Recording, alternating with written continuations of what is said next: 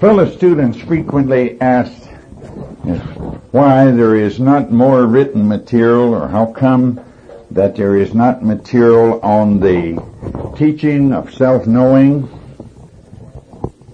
and self-observation around the world, as long as it's supposed to have been in existence for ages upon ages. Possibly it is, and only due to being conditioned we never noticed it. So for the time being, we're going to discuss a few points of reference works which do indicate that self-knowing has been taught for ages upon ages. We're going to read from a very commonly known book, and it starts off, "Then he called the crowd to him again and said to them, 'Hear me, all of you, and understand,'" not just hear, but to understand also. "There is nothing outside a man that entering into him can defile him, but the things that come out of a man, these are what defile a man. If anyone has ears to hear, let him hear." In other words, did you hear, or did you merely hear some words? By hearing means intercomprehension. I, without the conditioning, hears. And if it goes through the conditioning, one doesn't hear. Now it continues. "And when he had entered the house away from the crowd, his disciples begin to ask him about the parable. And he said to them, 'Are you also then without understanding? Do you not realize that nothing from outside by entering a man can defile him? For it does not enter his heart, his awareness, but his belly, and passes out into the drain. Thus he declared all foods clean. And he said, the things that come out of a man are what defile a man. For from within, out of the heart of men," the conditioned area of men, the awareness that has been conditioned and taken over by the basic idea that the whole purpose of living is to gain pleasure and escape pain on all levels, and that the way to get it is to complain, stick up for rights, please, do as one is told by authority, put on a different front, and to blame, is all trying to do what? Gratify the four dual basic urges, which is then all of this makes up the heart of man. And let's see what it says. "And he said, the things that come out of a man are what defile a man. For from within, out of the heart of man, come evil thoughts, adulteries, immorality, murders, thefts, covetousness, wickedness, deceit, shamelessness, jealousy, blasphemy, pride, foolishness. All of these evil things come from within and defile a man." Why they defile a man? Because X operates upon them as being true if the I is identified with all these bits of conditioning. Now how could one know they were within person unless he was observing self? It is implied by hear and understand that one would inspect what is within self, what the self is made up of. Now let's look at all the things that he said come out of the self. Evil thoughts, thoughts of revenge, thoughts of having accounts due one, thoughts of vanity, thoughts of defense of that false picture of self, thoughts of revenge, and thoughts of all sorts of things. After all, revenge would lead to murders if it's carried to its ultimate. It's getting even. Adulteries, which is to gain a pleasure, and it is to adulterate things instead of seeing them in their purity, not only from the standpoint of interpersonal relationships between people, but to adulterate ideas, to adulterate the teachings, to convert it, twist it around, and to say that it has nothing to do with the inner state of man, but only has to do with his outward behavior, would be to adulterate the teachings, to change agape into being tolerant, to change being washed of all these things that man would be washed of as he observes them into being merely dipped through some water would be to adulterate. And immorality. Morality is possibly has nothing to do with one's particular behavior with others, but let's try what morality might mean. If I know how to do not know how to control another person, and of course I don't, would that be because I was moral or because I simply didn't know how to control them? That couldn't be considered moral. If I know how to control a person and do control them, could that be considered moral, or would it merely be cunning? But if I know how to control another person and don't, because I don't feel I have dominion over another man, but only over the self and over things lower than man, that might be considered to be moral. Jealousies. Jealousy is wanting the attention that someone else is getting or the approval that someone else is getting. It is feeling entitled to stick up for one's rights. It is the four dual basic urges in action with A, running the show. Complain to get my way, be pitiful, make the person feel bad, come wait on me. Stick up for my rights and blame somebody for having run off with the objects that was so aided my comforts and pleasures and gave me attention and approval. Now they're giving it to someone else. Blasphemy. Blasphemy, of course, is what? Using that which is holy for an unholy purpose. So if one takes the teaching and uses it to control people, to put threats on them, to make them obey, it could be called blasphemy. Pride. Pride is to defend this false picture of self. The self is being so fully conscious when it is not. When it is going along in a state of sleep, I identified with all the not I's, and there is purely reaction, and then when somebody calls it to account, then there's a defense, well, I did it for a certain purpose. I did it because of certain reasons. I was doing it because I wanted to see how you would react. I wanted to see what was going on.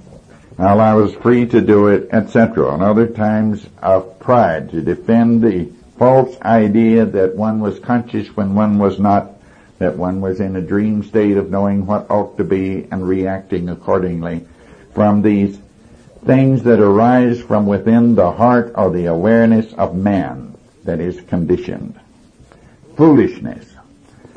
Foolishness is anything that isn't paying attention.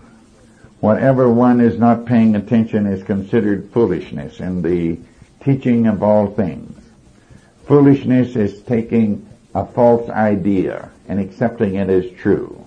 Living by beliefs without checking out the beliefs because someone said this belief, if you follow it, will give you pleasure and comfort in the future, or if you don't follow it, it will bring about pain. So is there any doubt that 2,000 years ago that self-knowing was being taught, that the picture of man was laid out, that here was out of the heart of man. Instead of calling it the awareness, it was called the heart, and it is still the heart or the vital area of man. Is there any doubt that it was there, being taught at that time? And has it been adulterated down through the ages and left out and said this only has to do with outward food? You can eat anything you want to now. You don't have to leave off all the prohibited foods. You see, the things that were called foods and prohibited were because they represented conditioning or unconsciousness. They weren't fully aware. And on the using as a symbol, they had perverted the symbol, and somebody said you had to see within. What is really within man? What arises from within the person, so that they can see what is going on within. Now when we begin to be aware that the heart, or the awareness factor of man, is fully conditioned, and that I has been laying there asleep, and that even though I has awakened up, and from now and then is able to observe that self, that from it comes all manner of things that defile the human being. Now the word defile comes from an old word that says trampled under foot. Therefore it was of the idea that it was defiled, it was trampled underfoot. So most of us feel that we are trampled down, that we are controlled by all kinds of forces that we attribute to come from without. We indulge in great amounts of self-pity. We come up with hate, with revenge. We feel that we are victimized. And of course there is plenty of forces that attempt to tell us that we are the victims of all manner of circumstances. Man is told to look to his political ideologies or to his other various organizations to be protected from being victimized. He is told there is enemies in the open, that they're outside, that they're controlling him, and that these must be overcome by force and by power. But how many times have you ever been told, look within and you will find that which defiles you? It comes out of the conditioned area of man. Everything that's in conditioning tramples man, the real living being, underfoot. It defiles him, tramples him, renders him incapable of performing, and lets the conditioning mechanically operate and destroy the human being. And in the meantime of destroying, he suffers many agonies. This has been taught for thousands of years. If it was taught, but very few heard it. The great teacher said, hear and understand. Now, we don't understand unless we apply something. Now, we could hear something over and over and over, and until I begin to apply it, under no ways could it said to be understood, because only by experiencing it, by discovering it for self and seeing, can one say that one understands. So here, that all things that tramples one under, defiles them, causes them difficulty, comes from within. Now, if that be the case, we'll have to look and see where it is within. Is that correct? We would not find it in the muscles, and we wouldn't find it in the bloodstream, and we wouldn't find it in the saliva. We wouldn't find it in the heart pumping away the physical organ. We would find it in the mind, in the area of beliefs, in the awareness function of man. Now, if we begin to look there by self-observation, by separating I, the observer, the awareness function from man, by awakening it, and beginning to observe this, we will see without any doubt where that which causes all the trouble in an individual's existence comes from. We will see what defiles him or tramples him under, makes him sick, makes him in conflict with his fellow man, in conflict within. And we'll see that all of that is on the basic ideas of the four dual basic urges, that the whole purpose of living, which is a false idea, but it's there, solid, and one can observe it, that the whole purpose of living is to gain pleasure and escape pain, to gain attention and avoid being ignored or rejected, to gain approval and escape all disapproval, to feel important by being able to control others and by feeling inferior when one cannot, and that one then tries to gain these methods, these ideas, these purposes by complaining. And of course complaining includes jealousy, it includes contention, it includes envy. And all of this comes from within the awareness function of man that has been conditioned. And we might say that it is his psyche or his soul, and it is lost and is incapable of functioning as it was designed to function. And all these things arise, all the many lusts, the urge to gain gratification of the senses from whatever level, from having thefts, which says I must have that so I will be non-disturbed. I must have that in order to give me pleasure. And of course then there is the rise of what we know as crimes. Now of course there is many kinds of thefts that are not mentioned here, that in the idea of crime. When I can thieve by taking credit, by saying I did this and I did that and I did the other. I did all these wonderful things. I does not know how to do anything. I can only be aware at the best, and usually not that. It is usually lost in the conditioning and can do nothing. Only X can do. No person knows how to walk, even though you experience walking every day, many, many times. No one knows how to chew food, even though we experience chewing. We don't know how to see, but we experience seeing. We don't know how to hear. We experience hearing of the physical sounds, usually not hearing what is implied and thereby understanding it.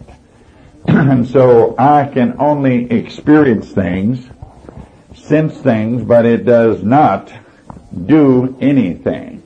And when I claim to be able to do, I am a thief. Is that correct?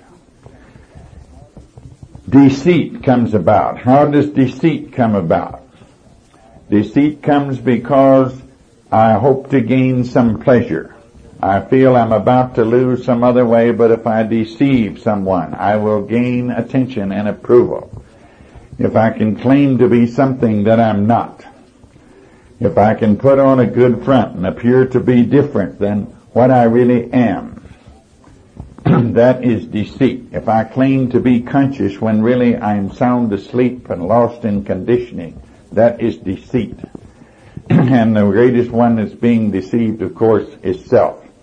I is being put to sleep and still is being convinced that it's awake and is capable of choosing doing when all it is doing is reacting.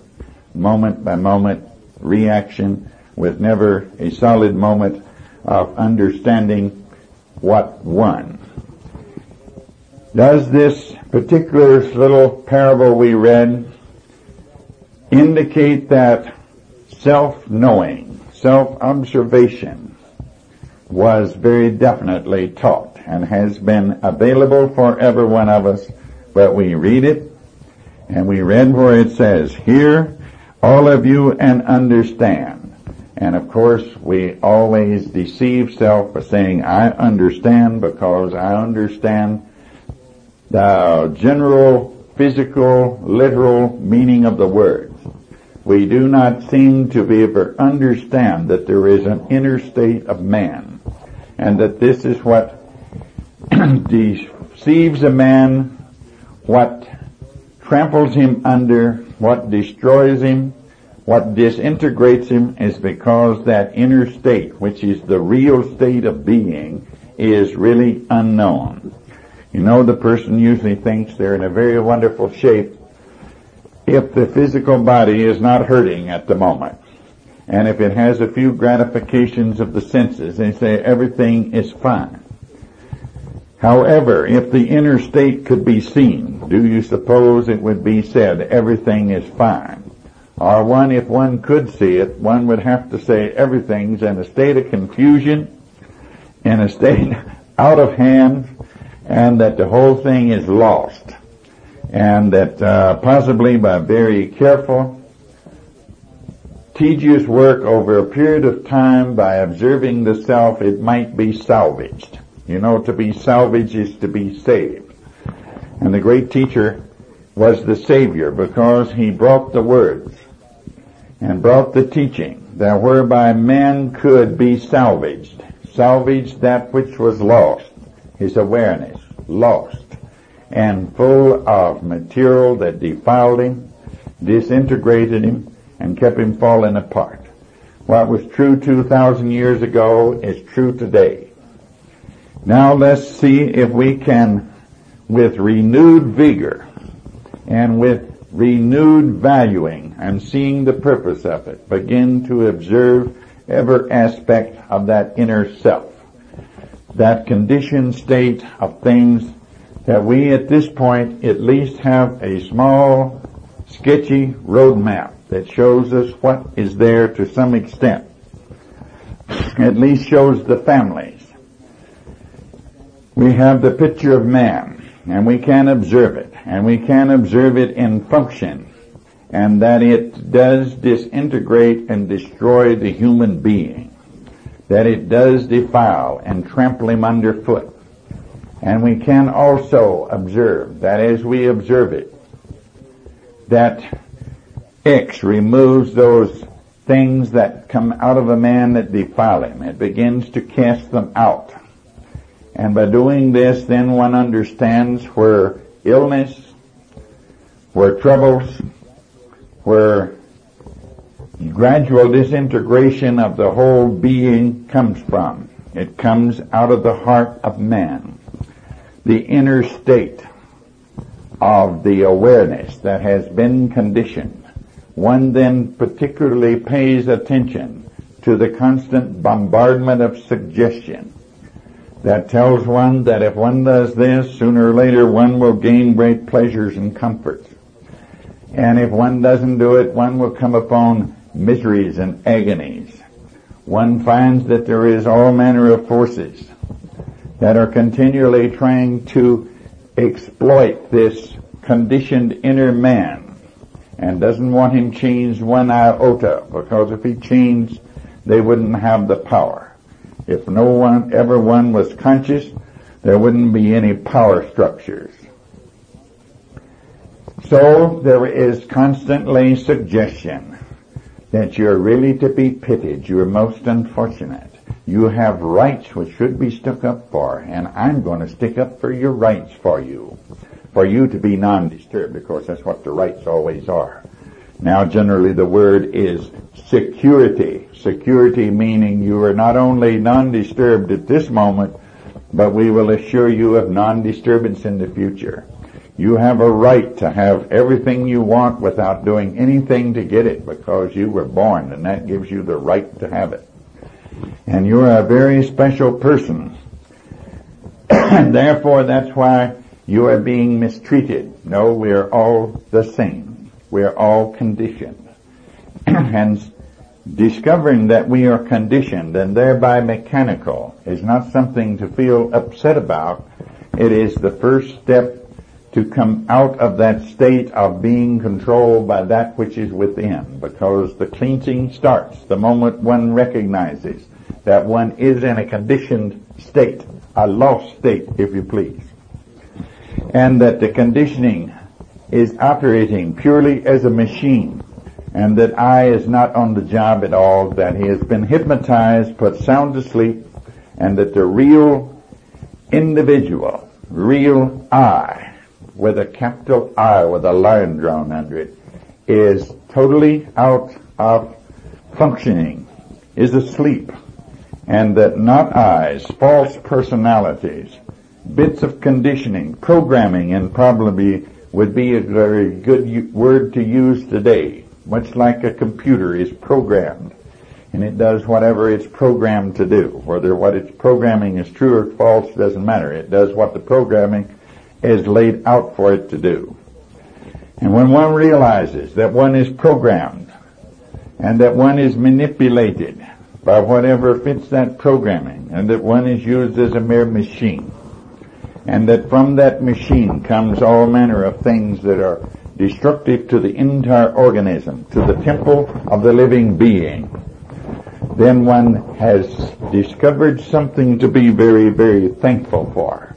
One is true, has set out on a chore, on a task that takes some length of time, but it is a meaningful task, and it has worthwhileness to it, it has value to it, and one has found the path of where the ending of misery and disintegration starts, and one can enter into a gate and start on the way that will begin to bring liberty and freedom and life.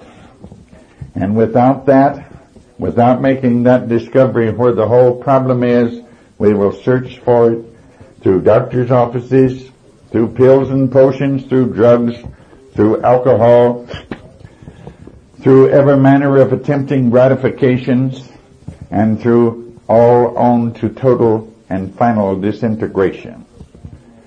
It has always been taught that man must know himself. He must be in the state of knowing self from moment to moment.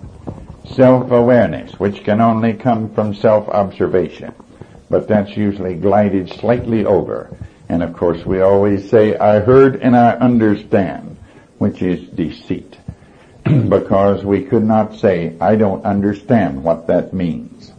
I will have to check it out. I will have to experiment with everything here I read and find out what it means.